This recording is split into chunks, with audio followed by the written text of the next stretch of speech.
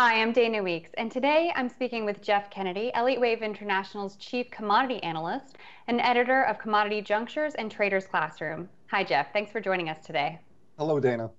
So, Jeff, I wanted to start out a little more broadly today. You are one of EWI's most accomplished teachers, and for your subscribers, you often show how to use everything from volatility to candlesticks to momentum in conjunction with Elliott Wave.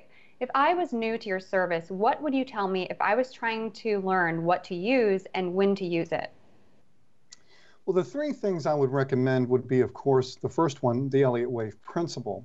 And then the second would be some type of momentum tool, such as, say, RSI, stochastic, or percent R, and then Japanese candlesticks. I think that these tools really complement each other. So in my approach, either with Traders Classroom or in Commodity Junctures, I tend to take that approach and utilize those three tools specifically.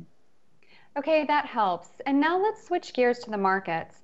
This summer has had a lot of volatility and whipsaw in the commodity space.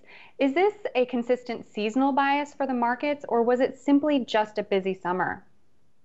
Well, I think it's consistent with the seasonal bias that we see during the summertime, but this year I think it's even more so. And the reason why, Dana, is because whenever a commodity market puts in a very significant long-term top, such as, say, what soybeans did back in 2004, 2008, or 2012, those tops tend to be V tops.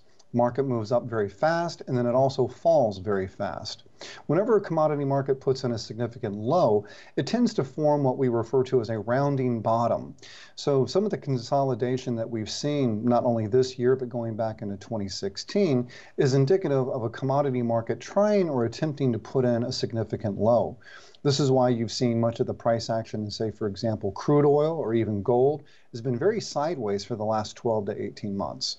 But I think as we move into 2018, the volatility is going to increase dramatically, but to the upside.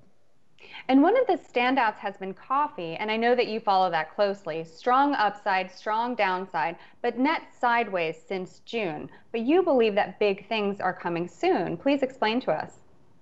Well, yes, I do.